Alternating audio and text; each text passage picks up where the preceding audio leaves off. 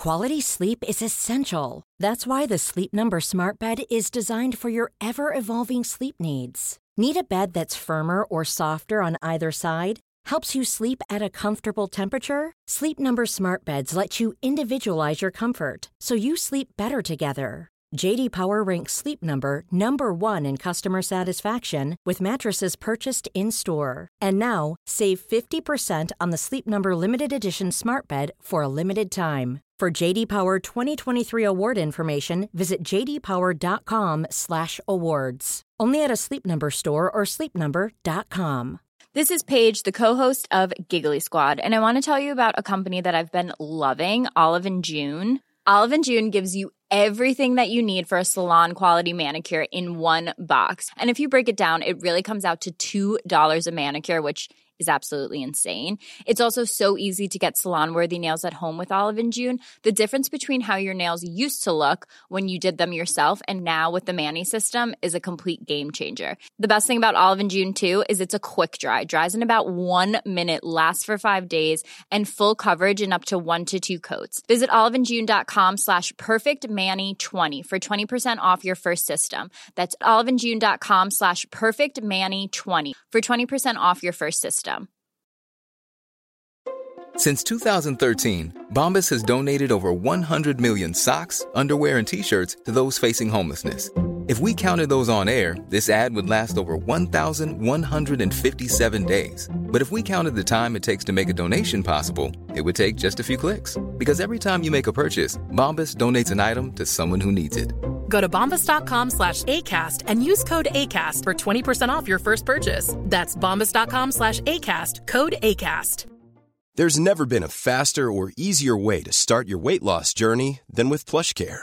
PlushCare accepts most insurance plans and gives you online access to board-certified physicians who can prescribe FDA-approved weight loss medications like Wegovy and Zepbound for those who qualify. Take charge of your health and speak with a board-certified physician about a weight loss plan that's right for you. Get started today at plushcare.com/weight loss. That's plushcare.com/weight loss. plushcare.com/weight loss. Mom deserves the best, and there's no better place to shop for Mother's Day than Whole Foods Market. They're your destination for unbeatable savings, from premium gifts to show-stopping flowers and irresistible desserts. Start by saving 33% with Prime on all body care and candles. Then get a 15-stem bunch of tulips for just $9.99 each with Prime. Round out Mom's menu with festive rosé, irresistible berry chantilly cake, and more special treats. Come celebrate Mother's Day at Whole Foods Market. Even when we're on a budget, we still deserve nice things. Quince is a place to scoop up stunning high-end goods for 50 to 80% less than similar brands. They have buttery soft cashmere sweaters starting at $50, luxurious Italian leather bags, and so much more. Plus, Quince only works with factories that use safe, ethical, and responsible manufacturing. Get the high-end goods you'll love without the high price tag with Quince. Go to quince.com/style for free shipping and 365-day returns. The following is a presentation of the Force Center podcast feed.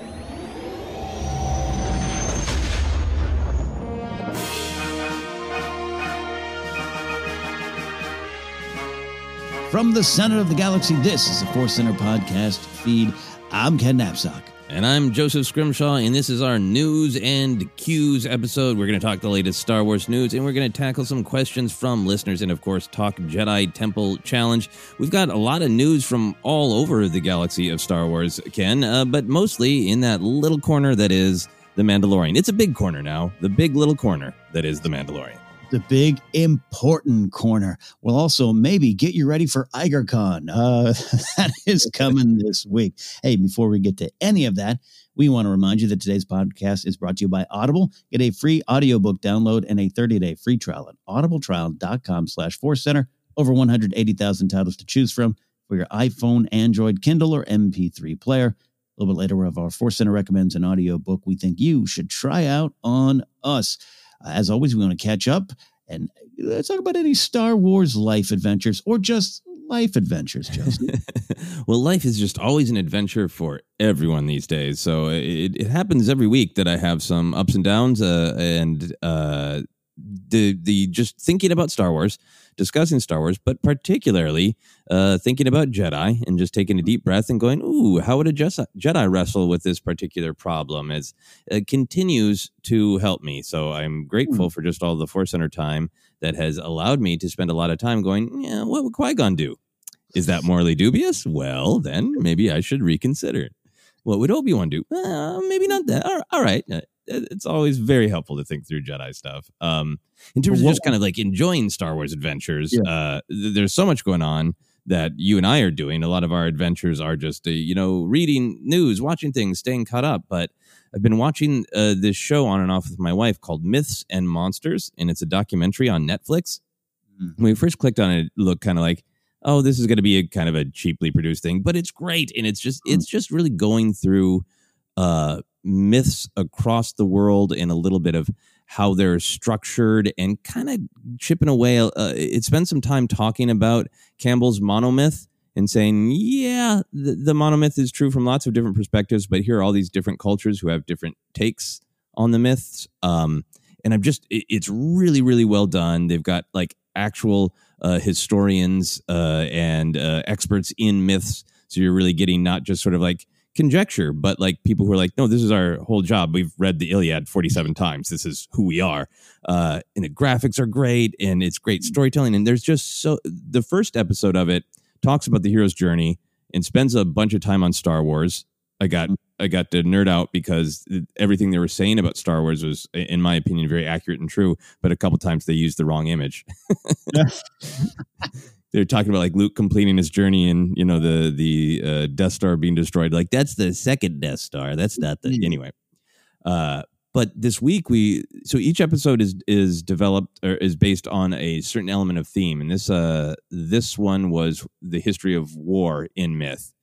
And it didn't mention Star Wars directly, but it was just really, really great to think through how long this history of myths about war being as complicated as Star Wars is. And in particular, talking about how most myths about war have this tension that they are both glorifying it and ashamed of it. Like that this need to talk about like the nobility of being a warrior and the horror of ever having a war at all. And it was really great to hear those ideas. I mean, I know those ideas are old, but it was just really interesting to hear exactly which kind of archetypal myths of war, how they were used and related all back to Star Wars.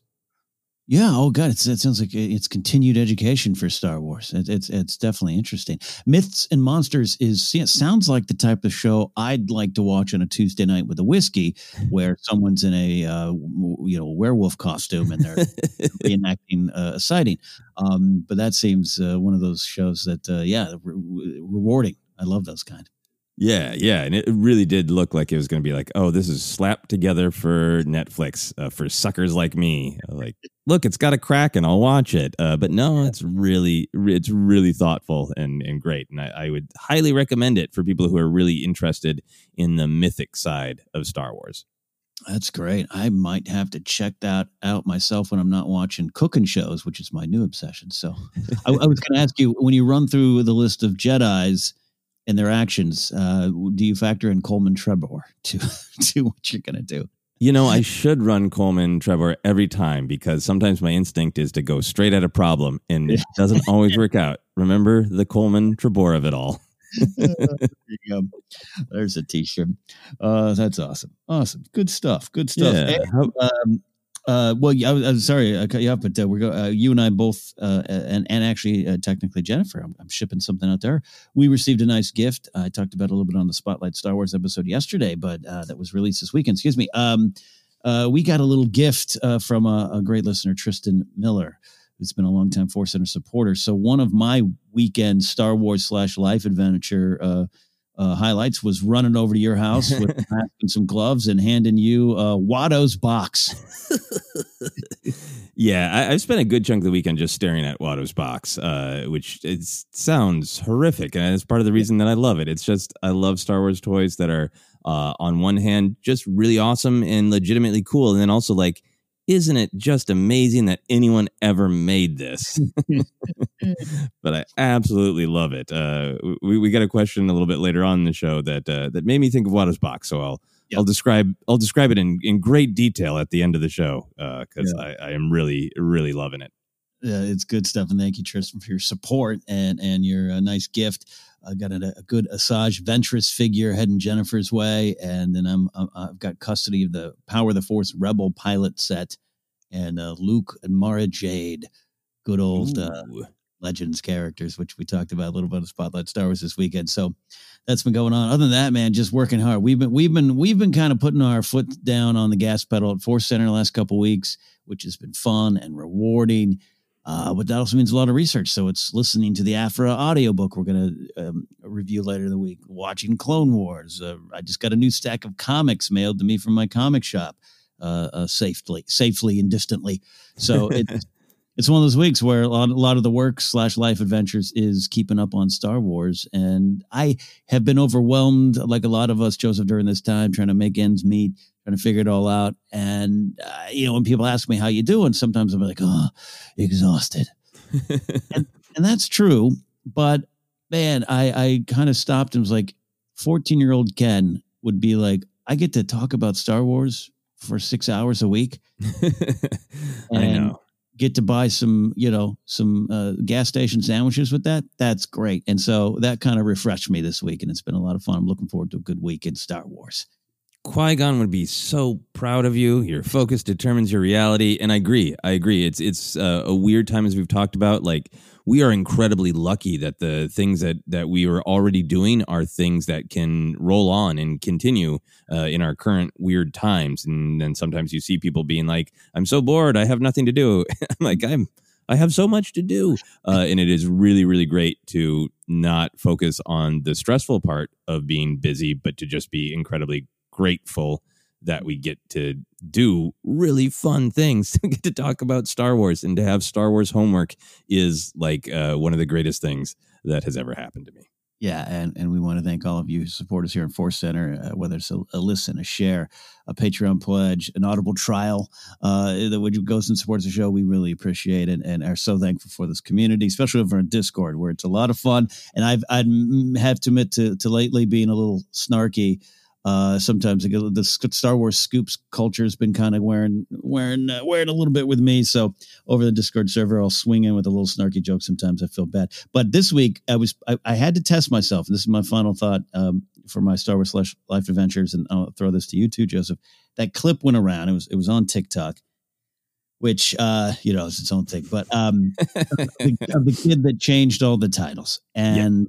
I had no joke, and I don't mean this I had no less than 10 people almost every day in my circle, not podcasters, send old work buddies, sending me that link, either text or DM. Hey, have you seen this? Hey, have you seen this? Which, by the way, I love, because that means in their circle, I'm a Star Wars folk that they're going to send stuff to, right? And I had to challenge myself because I thought it was fun. I thought it kind of works from a certain point of view. And I found myself getting the shield and sword out and ready to fight anyone who loved that. It is fun. I think he misses the point on some of the movies, but it's a TikTok. And it's the people that sometimes will take a TikTok as a giant essay and use it against Star Wars that I start getting pre-defensive for. And I did. One of my friends was this. I was like, well, he misunderstood Attack of the Clones, Revenge of the Sith specifically. I had to calm myself down and just remember the thing I tell myself: it's okay to poke a little fun at Star Wars. That's part of loving Star Wars. Yeah, no, I'm right there with you. I think, there's that, two wolves live inside us all. I've been thinking about, there's that scene in the cantina where Luke is getting, hot under the collar. Like, I don't have to listen to this. I could buy my own ship. I can fly it. And Obi-Wan just gently puts his hand on his shoulder. Like, inside all of us is that Luke and that Obi-Wan. That was exactly it all week. So the first person to text me it, I looked at it, and it was my old pal Michelle Boyd. She DM'd me on Twitter. She goes, thoughts? And I hadn't even looked at it, and I was like, I'm ready to tear this apart. Yeah, I hadn't even looked at it. We're in the same place. People kindly sent it to me in truly with a like, this is fun. What do you think? Very, very friendly, not a see, this proves that Star Wars is garbage kind of thing. And I was like, I'm not even going to watch this. And then I did. And it was just like, it feels like it's entirely, it felt comedic to me. And I was like, this is a great, fun piece of Star Wars comedy.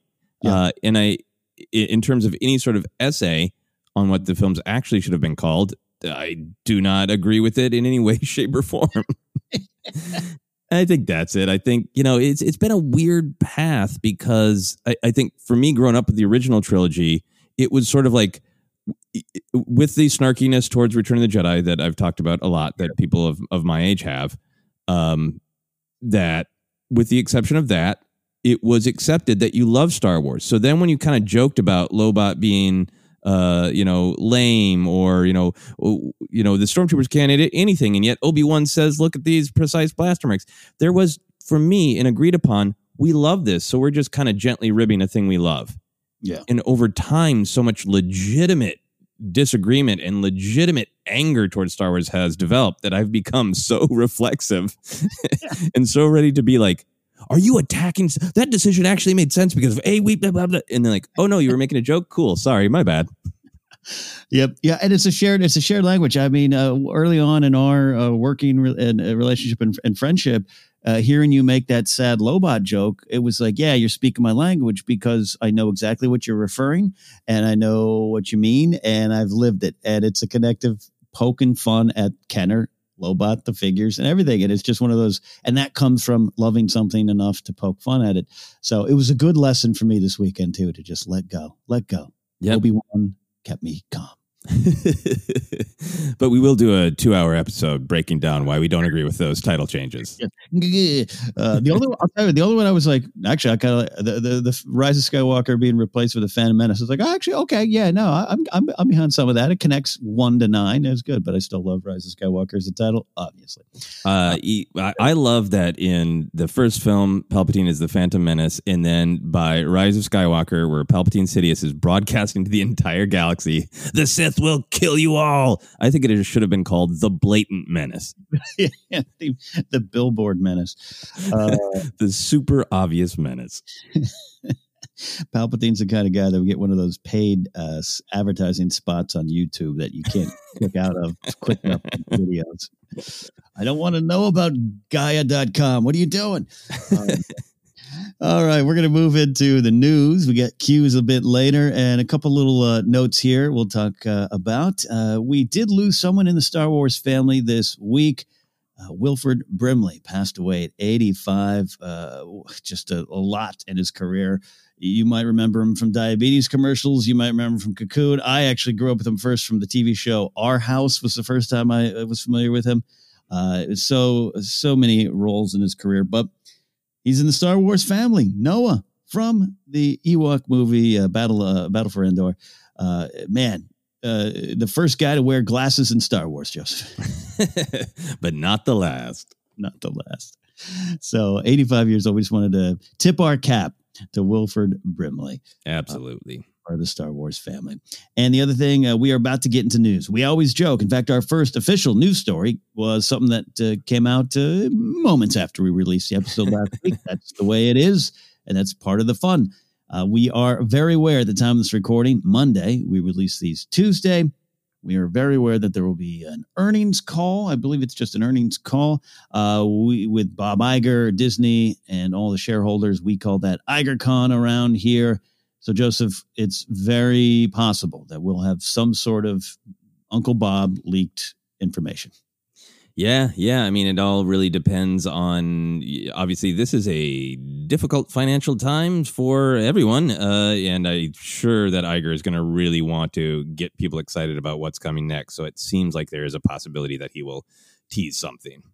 Yes, and if it's big enough, we might do a special broadcast Tuesday or Wednesday to put something else out there. But if it's big enough, if it's we got another space picture coming, might not be yet. So stand by for IgerCon. Our first official story of the day did come from last week, but it's our time to dive on into it. The Mandalorian gets 15 Emmy nominations, but also don't forget Star Wars Resistance, which picked one up as well. Mando got 15 nominations, like I said, and here is the list. I'll run through it somewhat quickly here. Outstanding drama series. Put a pin in that. Outstanding children's program. Sorry, on this list next. That's Resistance. That's a big one there. We're talking about. For back to Mandalorian, outstanding character voiceover performance. Taika Waititi is IG-11 in episode 8. Outstanding guest actor in a drama series. Giancarlo Esposito is Moff Gideon in episode 8. Outstanding production design for a narrative program, half hour. Outstanding cinematography for a single camera series, half hour. Outstanding. I can't. All the letters are jumbling into one. Ken, calm down. Outstanding fantasy sci-fi costumes, outstanding single camera picture editing for a drama series, outstanding prosthetic makeup for a series, limited series, movie or special, and that was specifically Mandalorian Chapter 6, The Prisoner. Outstanding music composition for a series, original dramatic score, which is specific to Chapter 8, Redemption. Outstanding sound editing for a comedy or drama series. And animation. Well, that's just everything. Outstanding sound mixing for a comedy or a drama series and animation. Outstanding special visual effects and outstanding stunt coordination for a drama series, limited series, or movie. And that is for Ryan Watson, the stunt coordinator. So there you go. I include the Resistance one in there as well. Here, Joseph, before we dive in, is what Kathleen Kennedy said in her statement. I am so proud of everyone who contributed to make these Emmy nominations possible and am thankful to be working with such a talented group of people. Disney Plus took a big risk with us on the Mandalorian, and I can't thank them enough. The creative brilliance of Jon Favreau and Dave Filoni, coupled with the incredible innovations of ILM and Skywalker Sound, truly made our first Star Wars live-action series groundbreaking. Much gratitude to Bob Iger for launching a platform which inspired an enormous rush of creativity among Lucasfilm storytellers, artists, and engineers. I can't wait to see the child in his tux. All right. We'll dive in here, Joseph. Big awards in Star Wars don't necessarily go hand in hand. The technical stuff, certainly. New Hope got some of the classical nominations. After that, it doesn't happen a lot in terms of Star Wars or even any kind of fantasy pictures. Return of the King was kind of a yeah. Here's for your last 6 years of work, Peter Jackson. So what do we make of this outstanding drama series nomination above all the nominations, Joseph? I think it is just another feather in the Mandalorian's cap of kind of breaking some of the stigma around what Star Wars is or can be. I think a part of the reason that it broke through for me is and got this recognition instead of being the like, yeah, it's Star Wars. It might be really good for Star Wars, but Star Wars is not good drama. Let's not go there kind of attitude that can happen with the awards and with the movies. I think it broke through because it is so successfully accessible, not just from you don't need to know a ton about canon. You don't need to be too hung up about, what timeline it is. There's a bunch of great details for those of us who care, but you're easily told everything you need to know from a sort of a canon perspective. But even more important than that, to being nominated for Best Drama, is just totally accessible emotionally. And as much as I absolutely adore all of the big Star Wars films going on from A New Hope, they do have a little bit of a price for entrance, right? Emotionally, certainly the prequels can, because the prequels are really talking to the original trilogy, and the sequels are obviously about the shadow of the original trilogy. Rogue One doesn't help you place yourself on the timeline at all. And, obviously we heard a lot of people go like, is that the same brown-haired girl that was in Force Awakens and things like that? And obviously people have come to Star Wars lots of different times. And, you can start at the prequels. Obviously, you can start with the sequels, obviously. But I think there's something just really special about Mandalorian because emotionally it's so stripped down to this person who should be a hunter and encounters someone who's vulnerable and cute and lovable and needs help, and the hunter decides to be a caregiver. And that's really all you need to know on an emotional level, and you are just in. You are all the way in. And I think that's a big power of Mandalorian. I absolutely. I'll give you the Force Center well said, because you hear the stuff Favreau said all through that Disney Gallery series of, we're not really Star Wars. We're off here. We're not built on Star Wars. We're built on the things that influenced George, which I think all the other movies have that as well. But they're definitely, like you said, they're in constant communication with the Star Wars properties that came before them, where this one is accessible, and it's played real. I always go back to that. It's played real. You hear Peter Jackson talk a lot about with Lord of the Rings things. Yeah, it was dragons, it was elves, it was this, but we treated it as if it was real. Not that the other Star Wars movies don't. I think of the Felicity Jones moments, or some of my favorite acting moments come from her in Rogue One. That's definitely played real. But you know what I mean? It's just this stands up against the other shows, because you don't have to get lost in the Star Wars of it all. Like you said, I love you said the price of admission for the other ones, it does exist. This one you can jump on in. And the moments with the child and Mandalorian play like a good sitcom dad moment. They play. So that's great. And a feather in the cap indeed. And I have to wonder too, Joseph, is this? I like the way Kathleen Kennedy phrased it. It's why I pull it out. Disney Plus was an absolute big risk, even in this era of streaming programming. These things can fall flat. These things cannot work. It can just be a monthly fee for a library of movies, and that's all you. And occasionally, if you want to watch, some the Fox and the Hound or whatever, you're gonna bring it up. Disney Plus didn't want to do that. They wanted to get in the game, and they allowed it. I think it's for Mandalorian to be the leadoff hitter for this Disney Plus. A lot of faith, but they didn't know. They just didn't know. So it's rewarding, and that's gonna allow Lucasfilm, ILM, and Disney to be like, yeah, let's do even more. Let's push it and find a way forward. And I like that too. That's inspiring.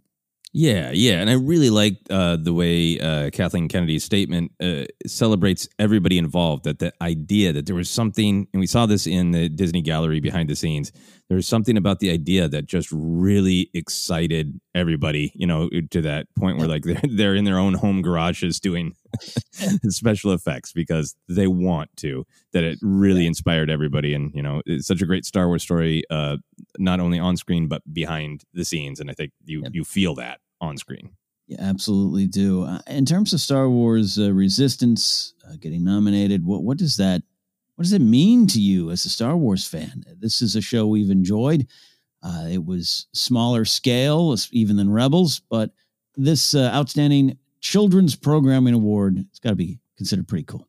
Yeah, absolutely. I'm thrilled for it. I really, really do like Resistance. In particular, for me, I think the animation and the acting is absolutely gorgeous, and I think it deserves recognition. And, we've been seeing a lot of real focus on, we have to make sure that we are continuing to reach out to young viewers and speak to people like you and I, Ken, who have 12-year-olds in our hearts. And then also but we have to speak to the actual 12-year-olds as well. And It feels like Resistance was really, really successful in doing that.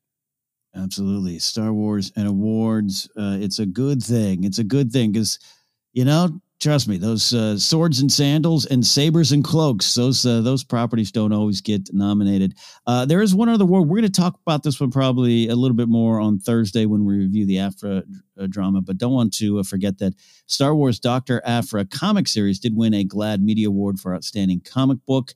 All 40 issues of that first run getting awarded there by GLAAD. So we are going to probably discuss that, or at least factor it into some of our discussions on Aphra on Thursday. But I didn't want that one to slip by here on since we're talking Star Wars and rewards. Next story here, Joseph. We got some more content. Star Wars Tales from the Galaxy's Edge, a VR experience from ILM X-Lab, is out. You might have, I know Joseph and I didn't play Vader Immortal, but some of you out there might have. This one will star Bobby Moynihan as a storytelling bartender and Deborah Wilson as a Corran pirate leading a Guavian death gang cell. You'll be playing a droid repair tech that crashes on Batuu. Takes time between The Last Jedi and The Rise of Skywalker. And there's a lot of things you can do in this game other than explore. You can play space darts, hang with porgs, and like I said, explore the wilds a bit too. So just some general thoughts on this game first, and then we'll talk about the location of this game, which is interesting as well. Oh, yeah, no, the general thoughts, this sounds awesome. This sounds really immersive. It sounds like the kind of experience that I want, both if I ever actually buy an Oculus Rift and do VR stuff, and also, like, as many people have said, I would love a more traditional video game like this because I want to be able to have that full Star Wars experience from, like, the action and the roguish hero where I get to be that, and then I also just get to be the guy who's playing space darts and, trying to, gather porgs for money or some damn thing like that. That level of Star Wars immersion, like that sort of Legend of Zelda, Red Dead Redemption, where you can be in the heat of high stakes battle and then you're like, or I'll go pet something. I love that. True. It's true. When Red Dead Redemption added the pet the dog option, I've gone to every city and pet the dogs in the game. So yeah, this is it's going back to the Vader Immortal thing. I had a chance to play it. I didn't end up not doing it the first episode, and I thought I'll get to it. And yeah, I'd love to get to it. I'd love to sit on my couch with the goggles on and just get lost in the world. It's not something that's readily available for a lot of people. So that's okay, and that's just the way it's going to be. You can kind of accept it. But this is as dark and mysterious and alluring and compelling the Vader Immortal one was, and I know some of the plot points, and it was really good. This one is the other way around. Just seems like a lot of fun. I love Bobby Moynihan, SNL, Deborah Wilson, Mad TV, of course, in Fallen Order as well, and he was in Star Wars Resistance. These people that love Star Wars. If you watch, there's a YouTube video attached to the story on StarWars.com. They're both really excited. Deborah Wilson starts quoting Star Wars. They're both excited to be in it. So I love that. Adds to the fun spirit there. Other than that, it's pretty cut and dry. I like that Batu's a location. I don't know about you, Joseph. I could have easily, even just a year ago, been somewhat cynical over you're just going through your theme park again. I don't, maybe it's because I experienced it, but I also think it's just it's a fun little world to be in. Yeah, absolutely. And I think sometimes when I am at risk of getting cynical, I made this joke in stand-up of like, George Lucas did not start a nonprofit organization in 1977. Mm-hmm. Making money has always been a part of this storytelling that we all, drive, such depth and life lessons from. So those things just exist together, and you have to find a balance. And the reason to me it doesn't feel like, you're just trying to get people to come to the park is because Batuu has been so well crafted by storytellers and designers who truly care about it. And it is this great, like, let's set it during this sequel trilogy that we're generally playing around with, but this place has been here forever. So we can establish the culture of Batuu, but then we can jump, hundreds or thousands of years or just, a couple decades around. And Batuu just has a little bit of everything. It's a great Star Wars place. So I enjoy exploring it. And for a game like this, it's like, it's got the cantina, but, it's got a little bit of conflict. It's on the edge of the galaxy. So it's got that forgotten, overlooked Tatooine vibe. It's got pirates and the kind of the Han Solo side of things running around. It just has so much of Star Wars baked into it that you can have experiences like this where you go and you do a little bit of everything. Yeah, you're so right. It's a crossroads. It's a crossroads in the story. It's a crossroads just for them in terms of storytelling, because nothing seems out of place. You can go and Doc Ondor's thing and be like, there's a First Order cape, there's an Imperial cape. Which one do you want to buy? Imperial era outfit. So it all works. And there's going to be some connections in here. They said there's some characters that will show up. So I'm excited to watch other people play it. So on the system. I looked it up, and right now on Amazon, the Oculus Rift VR setup is $400. Because I was trying to, at first I was like, oh, it's so nice of them to create a way to visit Galaxy's Edge for people who can't afford it. Oh, okay. Not so much, yeah. I'm saving up those credits for the PlayStation 5, right? So maybe eventually all video games will just have like the Robin Williams movie toys. You just plug something in your nose. Wait, that wasn't supposed to go there. There you go. Yes, I made a toys reference. Early 90s comedies here on Force Center. Final story of the day. This one is, a news clip that I think even I slipped by. And Joseph, you were like, hey, there's something to this one here. The Mando novel pushback from December 2020 to fall 2021. This was the upcoming original novel from Del Rey, written by Adam Christopher. It's going to be out on December 1st, 2020, right smack dab in the end push for Mandalorian Season 2, but now going to fall 2021, which you would think might be Mandalorian Season 3. We got a lot of Star Wars books coming out, so that might factor into this as well. Joseph, what do you think about the book sliding back? Yeah, I think it is probably sliding back just because the actual machinery of publication is being affected by the old virus, the old COVID-19. I think is probably the main reason for it. But what it got me interested in thinking about is, well, if the book really can afford to slide around, it makes me feel like the book is really standalone and is not like, okay, this is really gonna follow up immediately on the events of. I guess it was going to come out toward the end of season 2, so it could be set after that. But if there's flexibility about it, it doesn't feel like it is something that is sort of time sensitive to when the Mandalorian is being seen, when the seasons are being seen. Yes, it's funny. I had the similar thought, but like kind of gotten a conspiracy theory frame of mind went the other way of like, ooh, maybe they changed something in season 2, or maybe there's something in season 3 changes something in the books. And I started going down that path, that I kind of ended up back where you are. It's like, oh no, this is probably it's like the first season of Mandalorian, kind of on its own. It will connect up later. Yeah. I think, you're absolutely right about the mechanics of business right now. It's probably a little tough. And look, and also, you got High Republic, you got the Poe Dameron Freefall, you got a lot of stuff coming out, the Thrawn series. Giving this a chance to be in its own spotlight is also probably a factor as well. Yeah. And I think that if there is just like huge excitement around Mandalorian Season 2, and if it's, received anywhere near as well as, best drama nominee Mandalorian Season 1, there'll be such great excitement.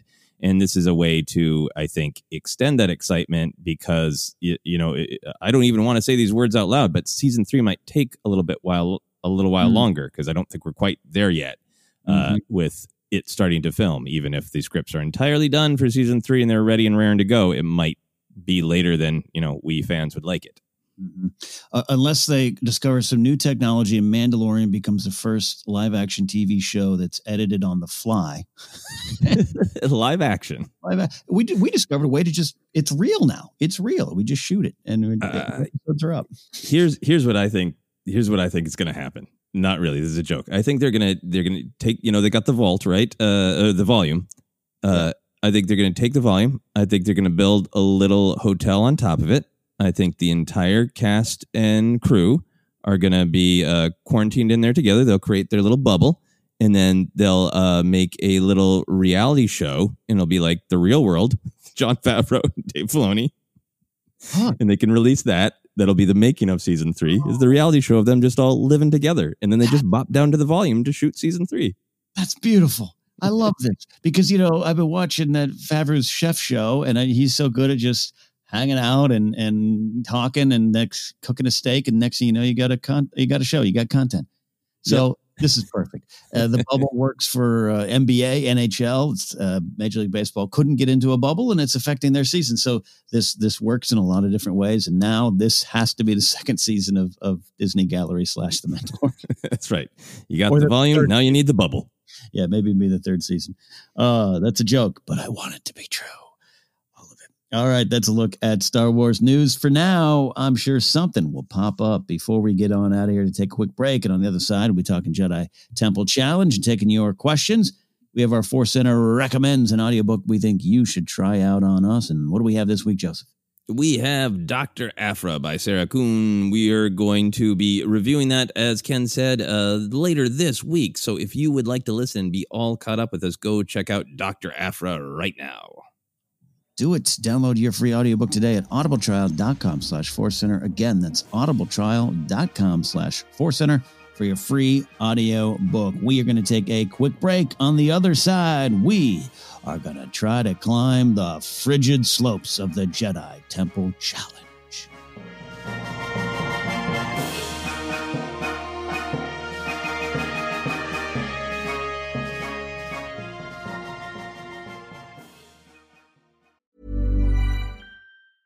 Hey, I'm Ryan Reynolds. Recently, I asked Mint Mobile's legal team if big wireless companies are allowed to raise prices due to inflation. They said yes. And then when I asked if raising prices technically violates those onerous two-year contracts, they said, "What the f*** are you talking about, you insane Hollywood ass?"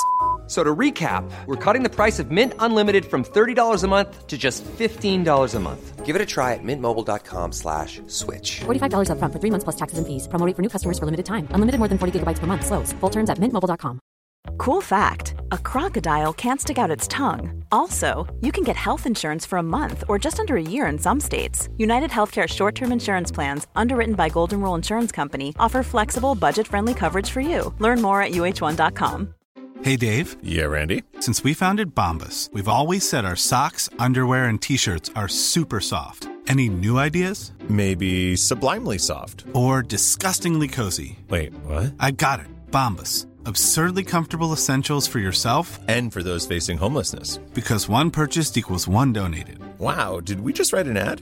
Yes. Bombas. Big comfort for everyone. Go to bombas.com/ACAST and use code ACAST for 20% off your first purchase. Millions of people have lost weight with personalized plans from Noom. Like Evan, who can't stand salads and still lost 50 pounds. Salads generally for most people are the easy button, right? For me, that wasn't an option. I never really was a salad guy. That's just not who I am. But Noom worked for me. Get your personalized plan today at Noom.com. Real Noom user compensated to provide their story. In 4 weeks, the typical Noom user can expect to lose 1 to 2 pounds per week. Individual results may vary. Mom deserves the best, and there's no better place to shop for Mother's Day than Whole Foods Market. They're your destination for unbeatable savings, from premium gifts to show-stopping flowers and irresistible desserts. Start by saving 33% with Prime on all body care and candles. Then get a 15-stem bunch of tulips for just $9.99 each with Prime. Round out Mom's menu with festive rosé, irresistible berry chantilly cake, and more special treats. Come celebrate Mother's Day at Whole Foods Market. This is Paige, the co-host of Giggly Squad, and I want to tell you about a company that I've been loving, Olive & June. Olive & June gives you everything that you need for a salon-quality manicure in one box. And if you break it down, it really comes out to $2 a manicure, which is absolutely insane. It's also so easy to get salon-worthy nails at home with Olive & June. The difference between how your nails used to look when you did them yourself and now with the Mani system is a complete game changer. The best thing about Olive & June, too, is it's a quick dry. Dries in about 1 minute, lasts for 5 days, and full coverage in up to 1 to 2 coats. Visit oliveandjune.com/perfectmani20 for 20% off your first system. That's oliveandjune.com/perfectmani20 for 20% off your first system.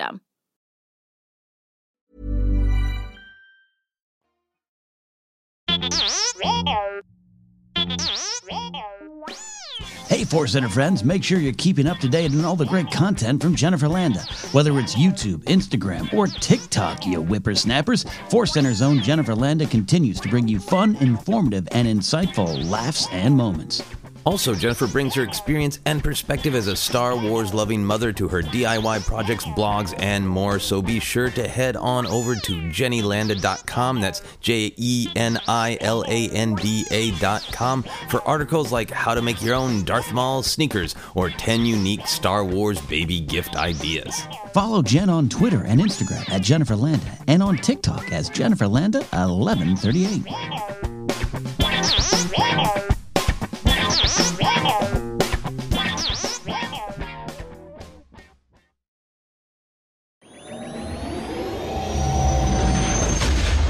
Hey, Force Center fans, don't forget Force Center is on YouTube. Head over there to catch up with our new show, Star Wars Show and Tell. Joseph, Jennifer, Ken, and special guests sit down and share favorite items from their own Star Wars memorabilia collections. Plus, there's the In Memoriam video series, encore presentations of Databank Brawl, and special programming all there for you, and more shows on the way. It's Force Center on YouTube. Check it out.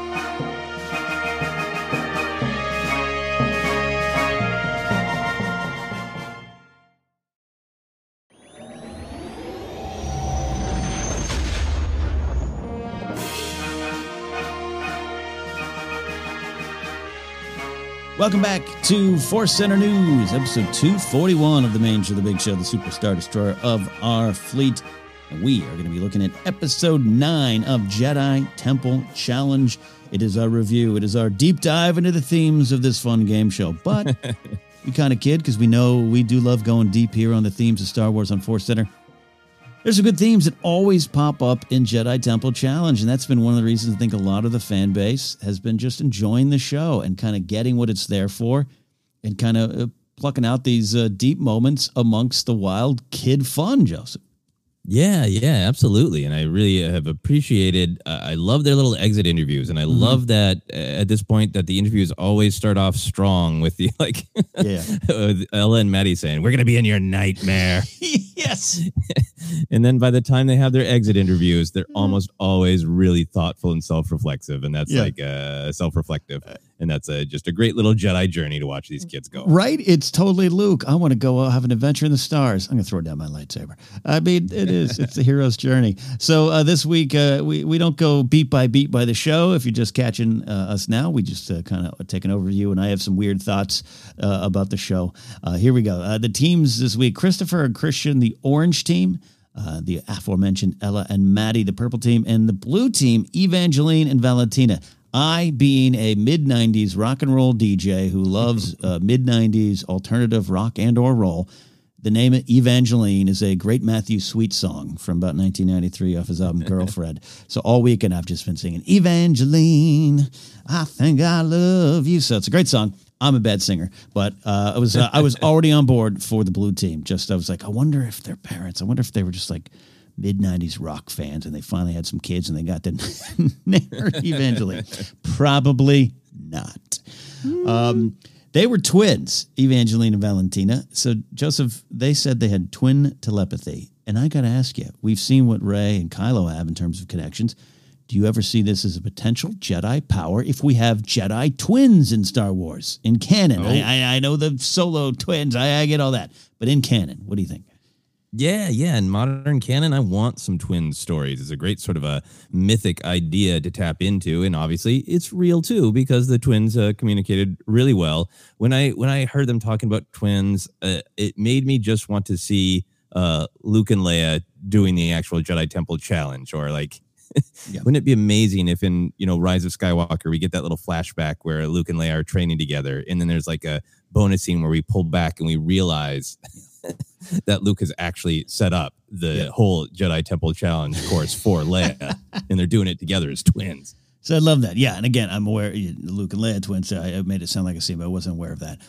Don't make a TikTok video about me. Yeah, no, absolutely. But just like I want this to be a selectable power in a video game. I think twin telepathy. Telepathy. Yeah, no. Yeah, and Luke and Leia being twins is that's a part of the storytelling. But I would love more storytelling that twins who know they're twins from the beginning. Yeah, exactly.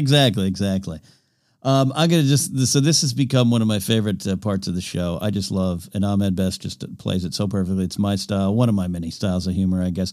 When he just says, they call me the Sabered Hand, which is this now running joke, played so well. Mary Holland is 83. I just love little beats of that, and I think Ahmed Best again, Joseph, has just done such a wonderful job during this show. Yeah. No, he's killing it. In watching all of these different episodes, and like seeing his delivery on like that line in particular, where it's very aware of like this is the 1,000th time I've said it.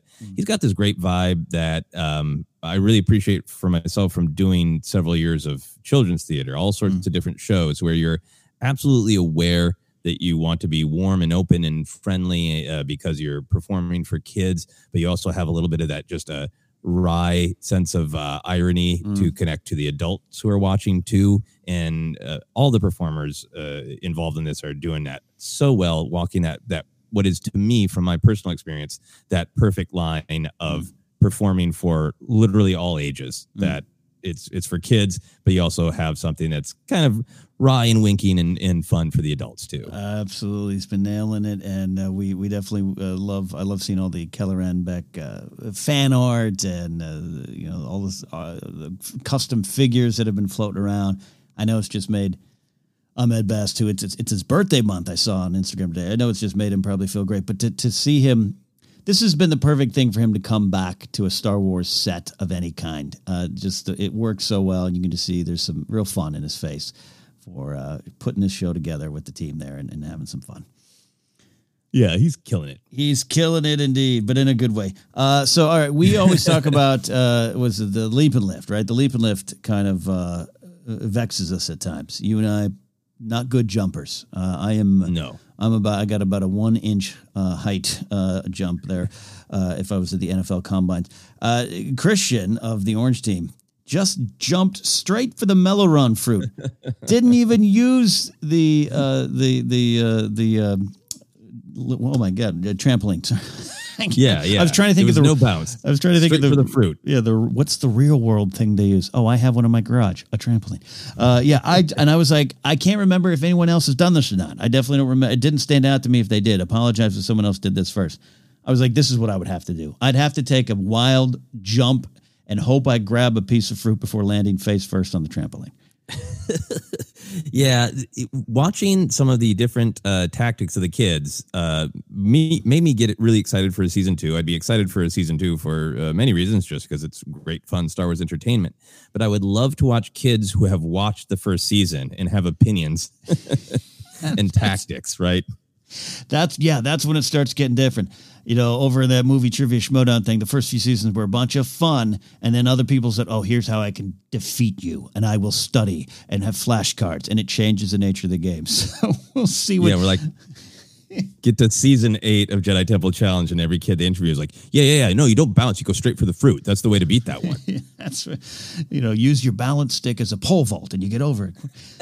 So, a lot of fun there. We jump ahead to the story time there, and I love the stories. Cav Scott doing a lot of the writing here. They pull from a lot of little spots, a lot of references. I did watch a video. There was an Easter egg video that got posted on Star Wars Kids, I believe. I knew the mouse droid was that cheese droid that they have in the Star Wars show, but one of the Ewok was too as well, and I didn't catch that reference earlier, and I love that as well. But in this story here, Joseph, we got a Weequay pirate story, and it got pretty dark. I was like, oh, we got like war refugees. What's happening here? There's a lot of things going on.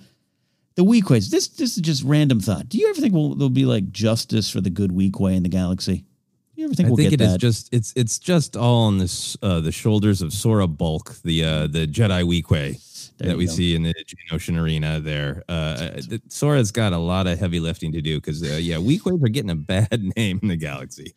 Absolutely, good story.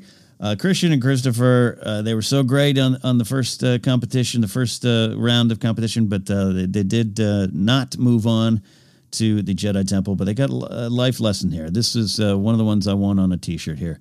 We could have won if we did things differently.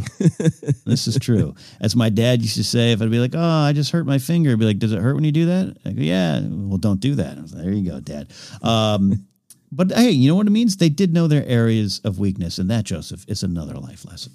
I think that's a great life lesson, and it's a Star Wars one that I really like a lot. Of sometimes something doesn't work out because you ran into a weakness or a part of the challenge that you weren't prepared for, and that's something I can learn from and I can try to do better. And sometimes you do your very best and it still doesn't work out, and then you need to learn to let go. That's just the way of the Force sometimes. There it is. Those are the deep life lessons. Evangeline and Valentina move on to the final competition, and this was one of those, you and I have been working in this business for a while, Joseph. We know that when you get to a set, it's usually smaller than you think on TV or even a YouTube show.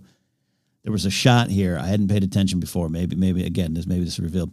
There was a shot where the door to the Jedi Temple, the part where you put your hand, the kids have to put their hands up and use the Force, open the door, was very close to that frosty ridge there they have to climb. And I actually, 44 years of age, who's been on sets before, who has built and been produced sets for game shows and stuff, went, oh, man, it's like right there. I was expected to walk in and it's a real temple. Yeah. What do you mean Jerry's apartment just opens right to the diner? How does that, how does that work? No, I had this thought. I don't know what you think, especially if you and I were working together as a team, if they ever do old folks Jedi Temple Challenge. I would absolutely fail the color combo challenge. I would need help. Case in point, if I get one of those confirmation emails, it's like, here's your code to re-log into a website your password apparently disappeared from. And it's 612-335. I do this 6, no, and I have to go back to, and then 1. The color combo, red, yellow, green, blue, white. Remember, I would fail it. I would need your help, Joseph. Yeah, I think the danger there, and this is where, like, you know, you sit and you watch the show and you come to opinions, and sometimes it's maybe not even, you know, exactly right, because maybe there was a different dynamic before the show got edited or that. They've got some great insights from some of the creators kindly responding to our tweets. But for me, I think the color combo challenge, you get one person to watch the colors and repeat them, and one person to remember. Because it seems like the kids might get confused when they get excited. And I think this is what you and I would do, is both just shout colors. Great. Which one of us was remembering? I was just shouting things I was seeing. Did you bother to remember? See, and there you go. You're already thinking of season 2 strategies. That's right. And maybe they'd work, but probably not. Jump straight for the fruit, and one shouts, another remembers. Which is what goes into the second challenge. This is the one where you have to remember those little strips with the colors on them. I thought this was the best communication. Very clearly yelling. I forget who was on which side, Evangeline or Valentino, but red, white, gray. And I was like, finally, yes, that's how I would have to do it too, because it seems so simple, but you're hurried and you got Whitwer in your ear yelling dog side stuff. I was like, this is, and they had a little hang up in the end, but it was just a position. And they did a great job of really clearly communicating. And I thought, as I prepare for season 2 myself, that was a good strategy. That was such extreme in good communication. It made me think, like, if I ever become a person who has like the map directions talking to me on my phone in the car, that I would want that wise twin to be like, turn right in exactly 10 feet. It's by the gray building with the red stripe on it. Get in that lane now. Yes, and anytime someone asks you a question and the response might be right, use correct. Correct is the way to say it. Exactly. So sadly, they're such a great team. Evangeline and Valentina did not complete their journey to becoming Jedi this time around. The circuit challenge did them in, and I got to tell you, I had an anxiety attack watching that. It is just, it's a good challenge because, you know, it's like a puzzle piece and you're doing it fast. And that just, man, that one's, I don't have a strategy for that other than screaming. It just, it got me. I felt bad. I felt so bad because that one held them up. And then they tried to race up the frosty fridge bridge, whatever, I forget what it's called, and slipping down just broke my heart. They were a great team. So, yeah, they didn't do it. But we did get to hear Frank Oz give encouraging words, which is still one of my favorite parts of the show. Love that. Yeah. And I really liked that the twins said, we did our best and that's what matters. And they had such a great attitude about it, which, this was I've enjoyed all the episodes. This was a particularly good one, I think, because the kids were really, really tight. I thought that story was great. I love the kind of weirdness of the Weequays are going to put their dirty boots in our bed. It was like, it had this sort of fairy tale quality to it of what are those Weequay pirates doing? Are they going to eat your food too? Is this, it was definitely the boots in the bed was like a little, if you got 7-year-olds watching this show, it's a good reminder. Take your shoes off before you go to bed. Like it was just your shoes off. Yeah. And one thing I've been meaning to say, as we've talked about Jedi Temple Challenge here, is to just highlight the view numbers on YouTube. Yeah. They are very, very good.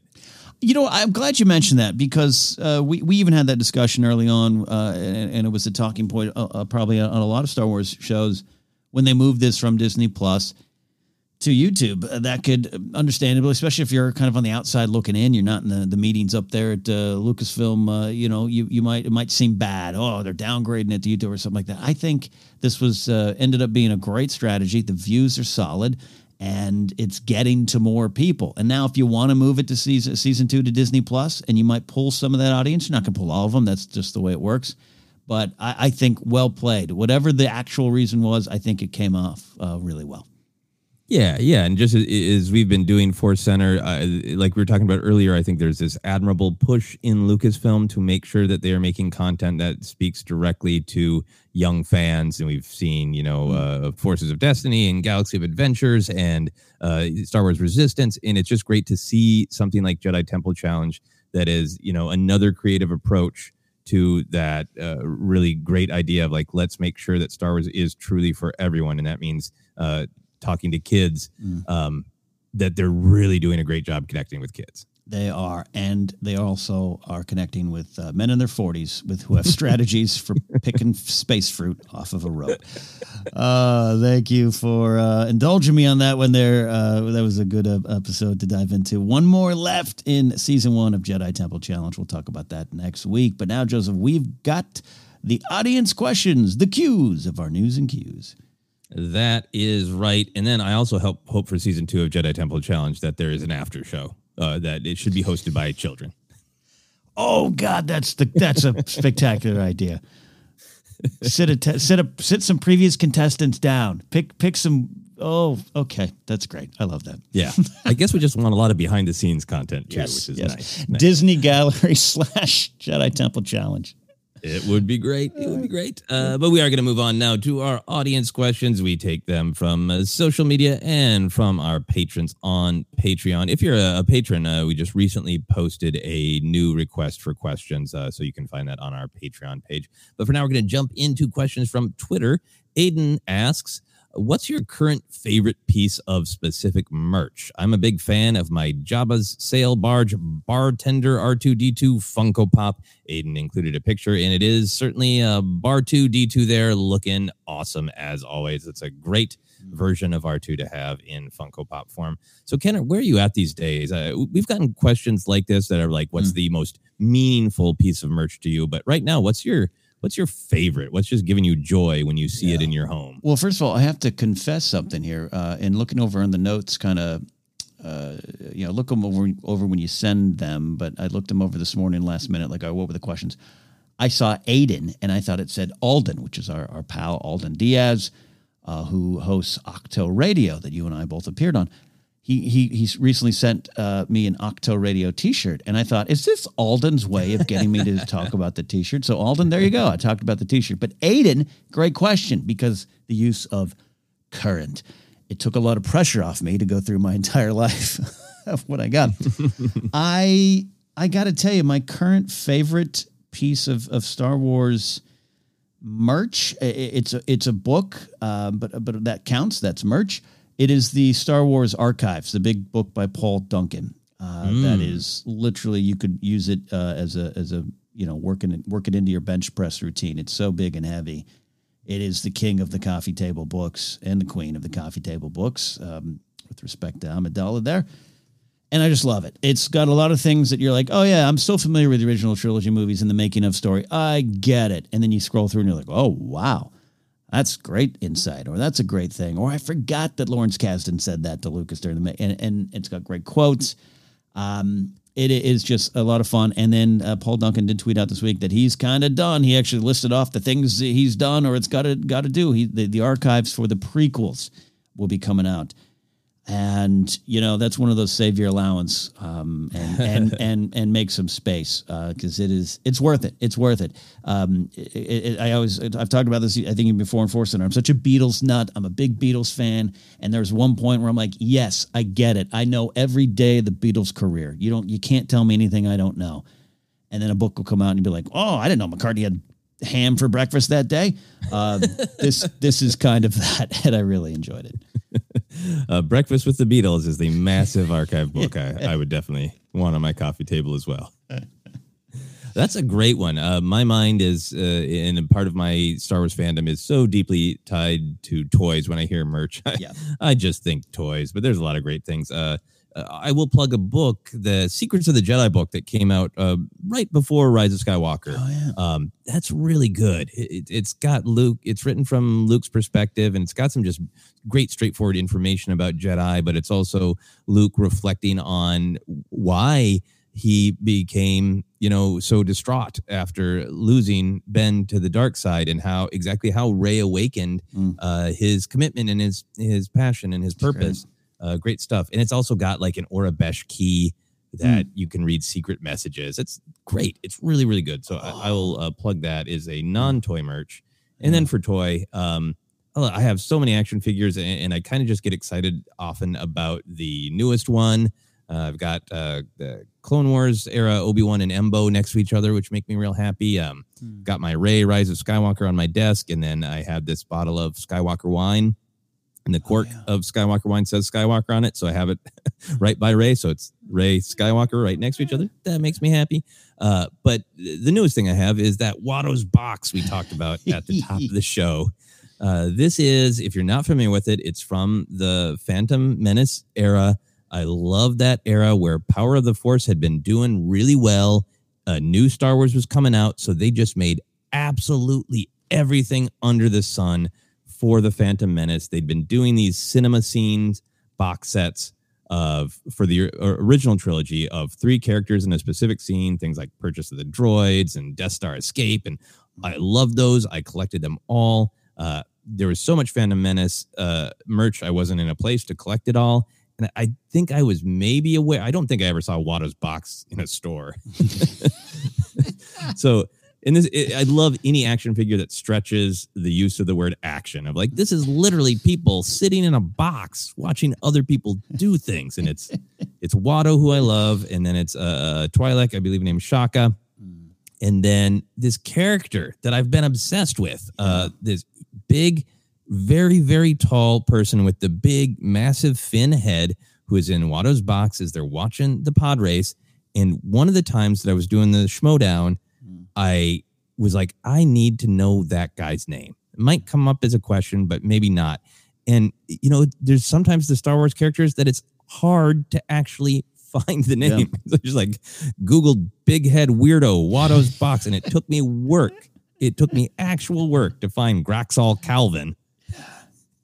So he was already on my mind. So then to see that this massive piece of plastic that is Graxol Calvin was in Watto's box just made me so damn happy. So clearly, I've been going on and on. It's bringing me a lot of joy. So thanks again to Tristan Miller for sharing Watto's box with me. Yeah. You know, I got to tell you, you and I have been working together 5 years now on Force Center, Jennifer as well. And like, you know, you get something sent out and there's some options, right? Or a Star Wars ranking where we're like, I love that you and I are both like, yeah, Joseph's going to want this. I opened those up and it's like, I got to drive this over to his house right now.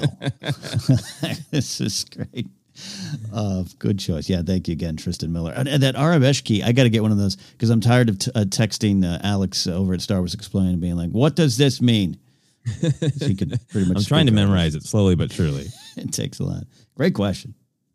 Yeah. So thank you so much, Aiden, for that great question. So many great pieces of Star Wars merch to just bring us joy.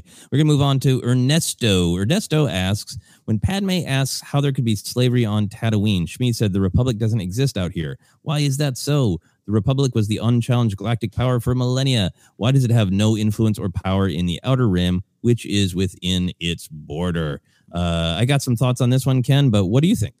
Yeah, I wonder how we'll probably line up a bit here, but follow me down this path. I think, number one, I think there's an outside the story answer, which is this is just a great George line, just kind of talking about governments and powers and, you know, how the forgotten of the galaxy as well. And this is the big question that always comes back, the spiritual question of the Jedi and slavery on Tatooine. And we'll pluck one kid out of there. And it's been dealt with a lot. The Padme novels, particularly the first one, Queen Shadow, really dives into, hey, this idea of it's out there, it's there. I take this as a kind of a spiritual answer. The Republic doesn't exist out here. Obviously, the Republic is real, and the Republic stretches far and wide as best it can. And I just think this is the Outer Rim. This is, we're not, we got wild space too, and it isn't that the folks of the government don't care. It's just, I think the people on the planet don't quite care for the Republic. And what are you going to do in that delicate balance? We reviewed the Clone Wars movie and the Hutts, vile gangsters, but they also control hyperspace lanes or areas of the Outer Rim that the Jedi need to get through during the Clone Wars, and a deal is struck. I think that kind of spirit exists here. So it's not a great spirit. It is probably what George was trying to say a little bit too, of just like, justice doesn't exist out here. It's not that the Republic, it's just that true justice and true care and concern for the citizens of the galaxy doesn't exist out here. So it's the way I kind of look at it. Yeah, I think that's a great answer, and I think the spirit of that moment and the kind of the narrative punch of that moment is, that the Republic could probably do something, but they're not going to. Right. It is definitely felt there because it's right around that same time where in that conversation where it turns to Anakin saying, "But Mom, you say the problem is, no one in this galaxy helps one another. No one in this universe helps each other." And I think there's a great callback to this moment in Queen's Peril, where Padme talks about feeling like she kind of tripped over herself, that she should know better than to ask something like that. Mm-hmm. And I think that there's this spiritual, narrative, meaningful side of it. But then I think there's kind of the more technical, crunchy, how does the story of Star Wars work? And, this Republic has been around for 1,000 years, clearly based in the core worlds. We know from High Republic, only 200 years before Phantom Menace, they're not really that far expanded out. They're starting to colonize the other rims, but they're not way out to the outer rim. So I think, you have that picture of the galaxy. It's not like, this galaxy is all known and the government, is in control of all of it. And then the way the government, this Republic is actually set up, like planets have to join. So I don't think, I think Tatooine, in the fact that they say in Phantom Menace that Tatooine is controlled by the Hutts, that the Hutts have this control of this planet, this sector of space that goes through to the Clone Wars movie, like you were saying, of they control those hyperspace lanes. I don't think Tatooine is like in the Republic. It's truly like not a part of the government. Yeah. So if the Republic wanted to do something, it would be a big choice to get into conflict with the Hutts. And I always think about that from the Jedi perspective, from the Republic perspective. It gets touched on a little bit in Master and Apprentice by Claudia Gray, where there's this different corporation, the Chirka Corporation, that is involved in slaving too. And yes, slavery is illegal in the Republic, but they're not being as noble and brave as they should about facing the conflict and saying, we're going to commit to wiping this out in all of the known galaxy, right? Yeah.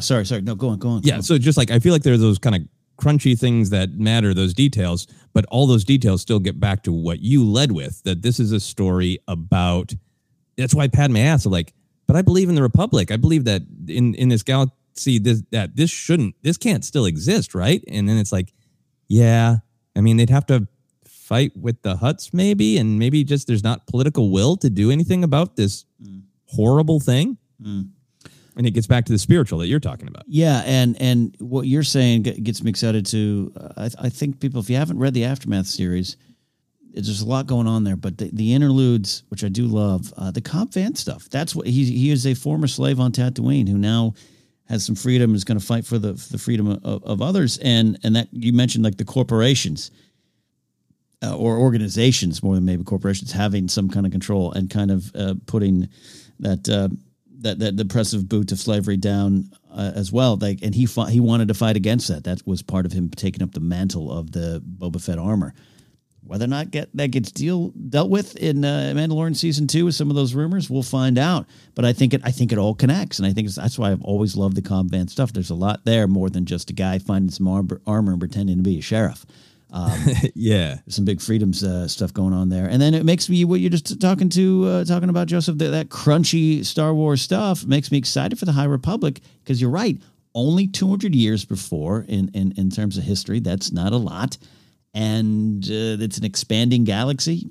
What is going to be the ramifications of trying to expand, of this government saying, "Hi, we're on your planet. Would you like to join?" No? Okay, we're going to be here anyways. Do you get into that nitty gritty stuff there? Some of the trouble and complicated shades of gray, of ruling, and maybe your intentions are good, but what is bad? It could potentially go into some really interesting places. Yeah, absolutely. And this is a great question from Ernesto, and I think to me, it's a great question because I think it's the question that Lucas wanted us to ask. And one of the things that original trilogy fans kind of bumped on when they first watched Phantom Menace, because Obi-Wan had told us in A New Hope that the Jedi Knights were the guardians of peace and justice in the galaxy. And so you're kind of expecting to see this great galaxy in Phantom Menace, but the story is starting when things are already kind of going sideways. And I think we're meant to have the same sort of incredulity that Padme has of like, well, how could these great powers like the Republic and the Jedi allow this to stand and ask these exact questions? Good stuff, Ernesto. Yeah. So we're going to move on to our questions from Patreon. Here, this one's from our patron, Robert Meadows. Robert says, what are your thoughts on the Bendu, and would you like to see more Force-centric creatures like him? My short answer is yes. How about you, Ken?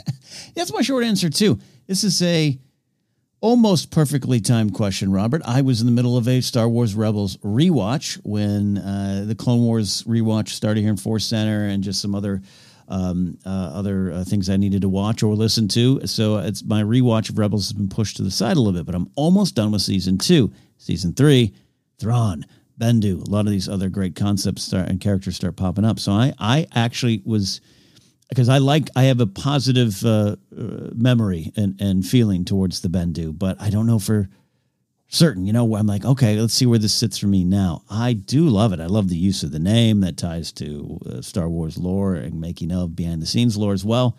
And everything about the character, every time it comes up, I really loved it. It raised great questions and great Force-related philosophy quandaries and questions, and was a really insightful character. So I do like it. It is just really kind of mythical, and what the hell is it, and all those kind of things. And so sometimes I don't necessarily gravitate to that more than I do Shore Troopers, unfortunately. So I'm excited to put a pin in this one, Robert. I'll come back and give you my answer after I've watched season 3 to see where it sits for me now. Yeah. I think those are great thoughts, and I would be happy to see the show Bendu in the Shore Troopers, because I love the Shore Troopers.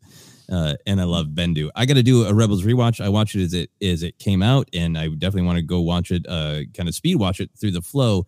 But I really like the concept of Bendu. Huge Doctor Who fan. So Tom Baker voicing Bendu, and Tom Baker being a perfect voice for a character like this just absolutely thrills me. And I love the idea, to Robert's question, of more Force-centric creatures like him. Is like, because I feel like I like the story of Star Wars, that there are many weird beings like him, like whatever Yoda, Yaddle, and the child species might end up being, the Eye of the Webbish Bog, that there are these weird, a little bit more kind of one-off or smaller groups of strange Force creatures that are a little bit more fantasy-like, that they all have a kind of different perspective on the Force, because it isn't just one perspective that is true. It gets to me that feeling that the Star Wars galaxy is wide and weird. And for a while, you can just walk the, organized, shiny halls of the Empire. But if you go too far outside of known civilization, you don't know what is literally going to pop out of the ground. You know, like you don't know if you go to a new planet. It's like, is that a tree or is that the hat of a weird being?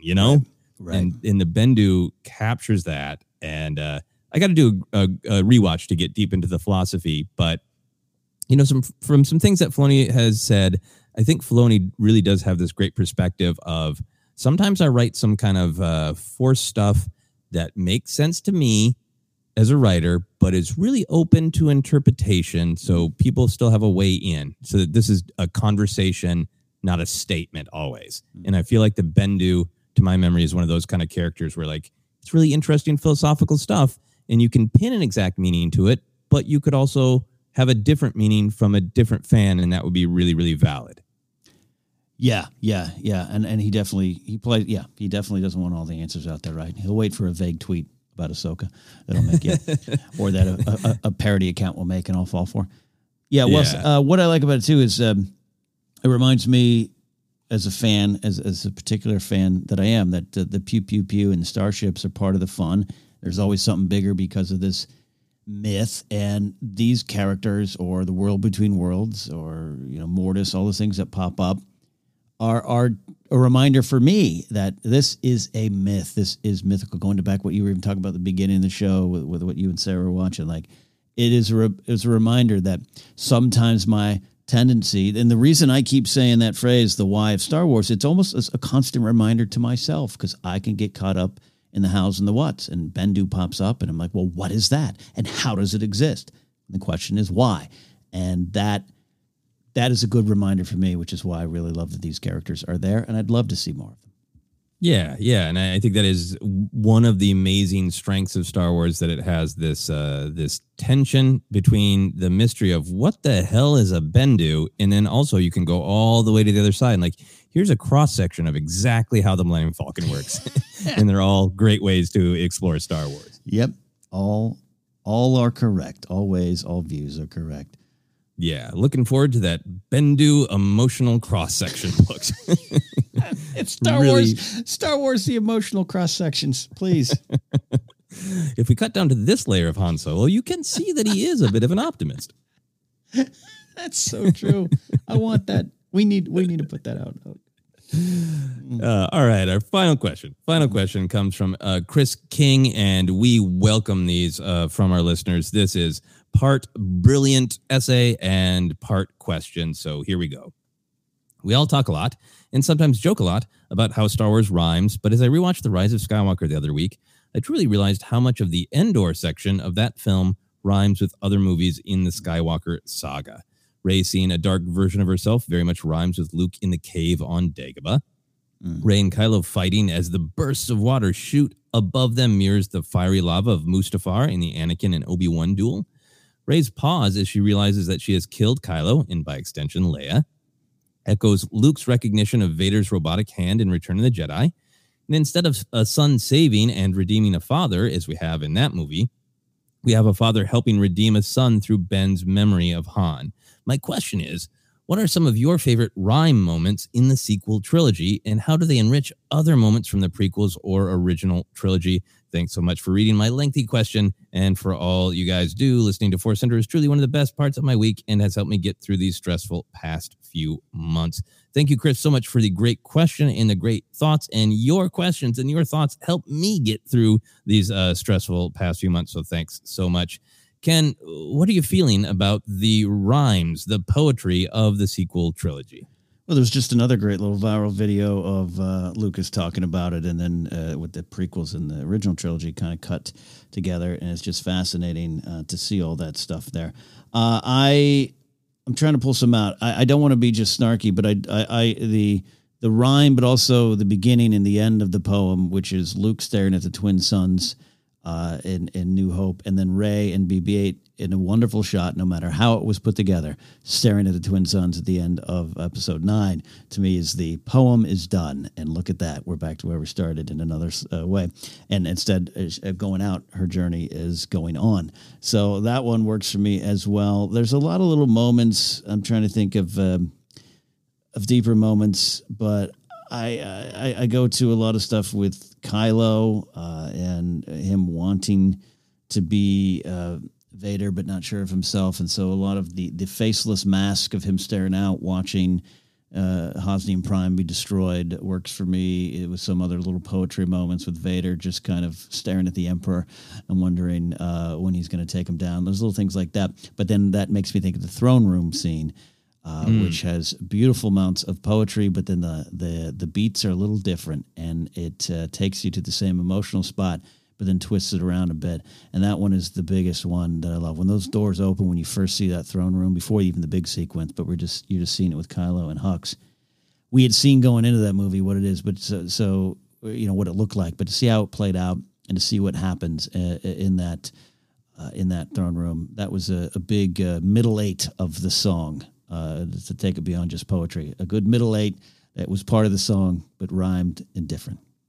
Yeah, that's a great example because it is so purposeful between the elevator and the binders falling off. From the Snoke Emperor doing basically the same move. It so sets you up for we've seen this before, but then it's not going to go the way you think, which is a great way to use poetry.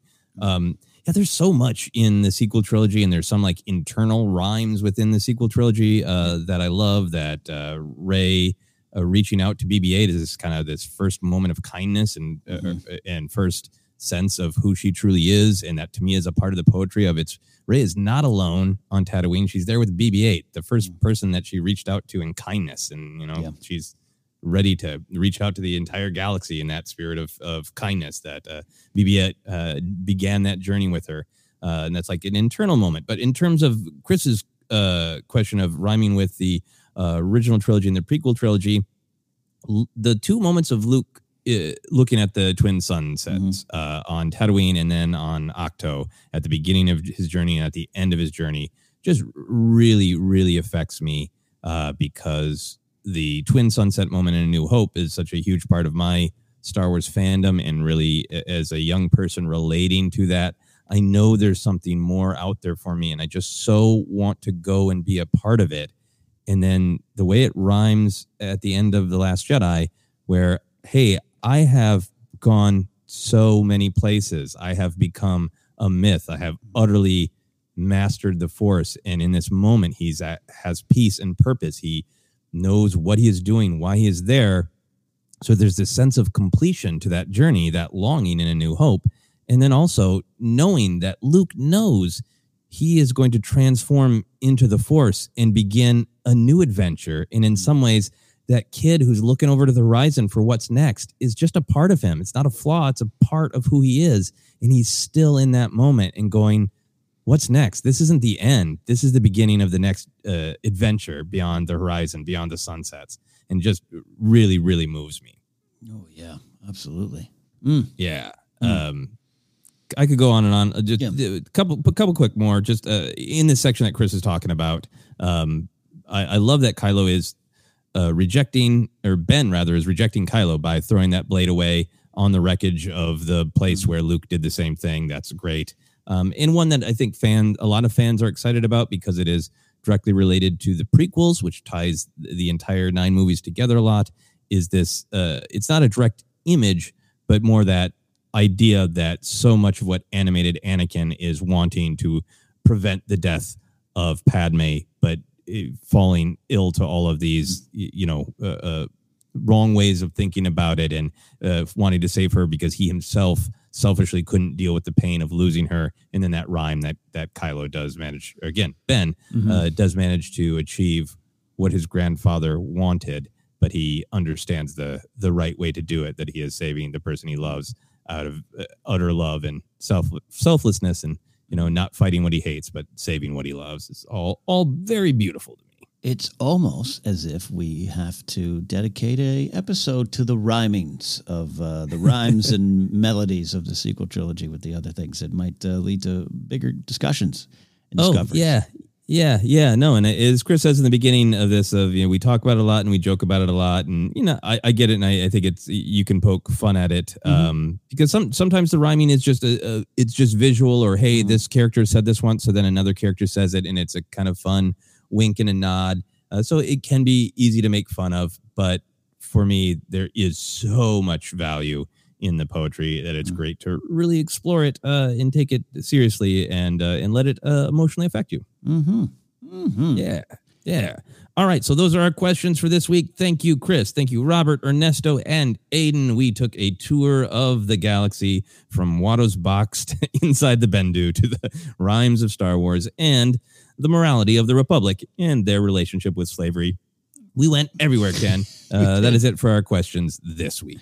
If you have questions for us for future episodes, you can reach out on Twitter at Force Center Pod. Use the hashtag Force Center. Like our Facebook page, Force Center Podcast. We are on Instagram and YouTube as well. Podcast available on Anchor, iHeartRadio, Apple Podcasts, Google Podcasts, Stitcher, TuneIn, and more. Search. If we're not there, let us know, and we'll try to get our show there. Merch is available at tpublic.com/user/Force Center. Be like Alden with his Ahch-To Radio t-shirt. Represent Force Center as well. Represent both. Stitch them together. Now, patreon.com/Force Center is where you can support us. We are excited to have new patrons every day. Hit hard, turn left. One of my Twitch viewers just jumped into the Force Center Discord and Patreon page. So good to have you there. We are making plans, and your support makes those plans come true. We have our own things we're working on and promoting, and you can go to my website, KenNapzok.com, for links to all those things, including my baseball podcast, Box Score Heroes.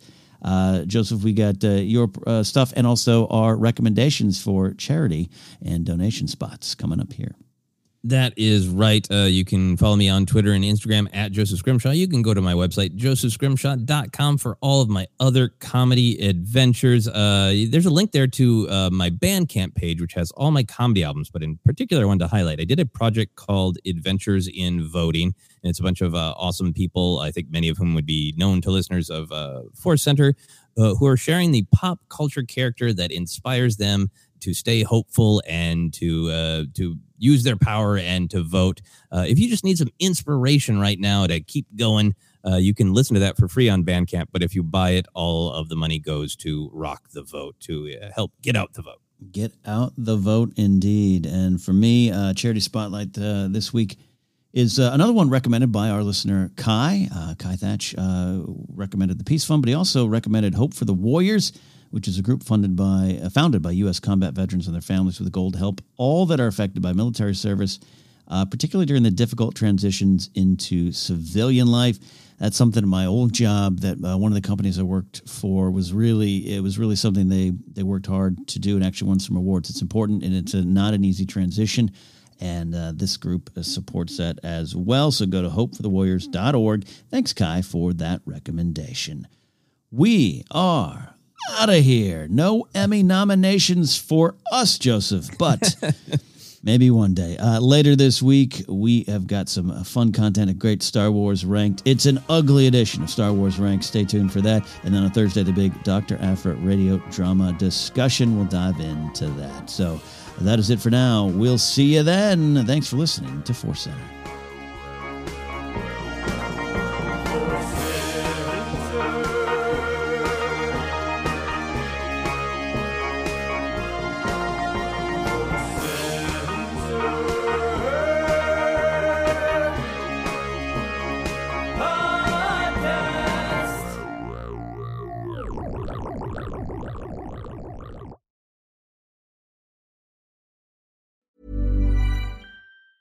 Hey, folks, I'm Mark Maron from the WTF Podcast, and this episode is brought to you by Kleenex Ultra Soft Tissues, your ally to help tackle your allergy symptoms this season. I love the change of seasons, but nobody loves pollen and all those other things floating in the air that make you sneeze during this nice weather. Kleenex Ultra Soft Tissues are hypoallergenic and allergist approved, so fight back against watery eyes and runny noses without worrying about irritating your skin. For this allergy season, grab Kleenex and face allergies head on.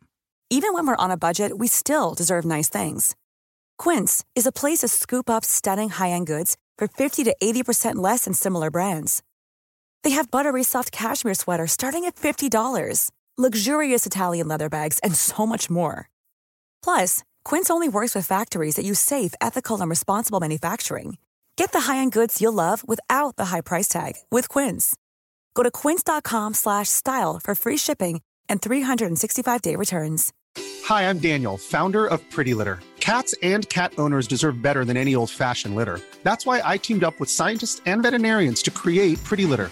Its innovative crystal formula has superior odor control and weighs up to 80% less than clay litter. Pretty Litter even monitors health by changing colors to help detect early signs of potential illness. It's the world's smartest kitty litter. Go to prettylitter.com and use code ACAST for 20% off your first order and a free cat toy. Terms and conditions apply. See site for details. Mom deserves the best, and there's no better place to shop for Mother's Day than Whole Foods Market. They're your destination for unbeatable savings, from premium gifts to show-stopping flowers and irresistible desserts. Start by saving 33% with Prime on all body care and candles. Then get a 15-stem bunch of tulips for just $9.99 each with Prime. Round out Mom's menu with festive rosé, irresistible berry chantilly cake, and more special treats. Come celebrate Mother's Day at Whole Foods Market. The secret to visibly firmer, summer-ready skin is here. Osea's #1 best-selling Undaria Algae Body Oil. Clinically proven to instantly improve skin elasticity and transform dull, dry skin to silky, soft, and unbelievably glowing. Rich yet never greasy, Undaria Algae Body Oil is formulated with sustainably sourced seaweed to help replenish the skin's moisture barrier, and 7 nourishing active botanical oils for results you can see and feel all over. The best part? Its signature scent. A blend of freshly squeezed grapefruit, cypress, and mango mandarin transports you to sun-kissed summer days. This all-natural scent is unforgettable. Everything Osea makes is clean, vegan, cruelty-free, and climate-neutral certified, so you never have to choose between your values and your best skin. Get healthy, glowing skin for summer with clean, vegan skincare from Osea. Get 10% off your first order site-wide with code GLOW at OseaMalibu.com. That's OSEA Malibu.com, code GLOW.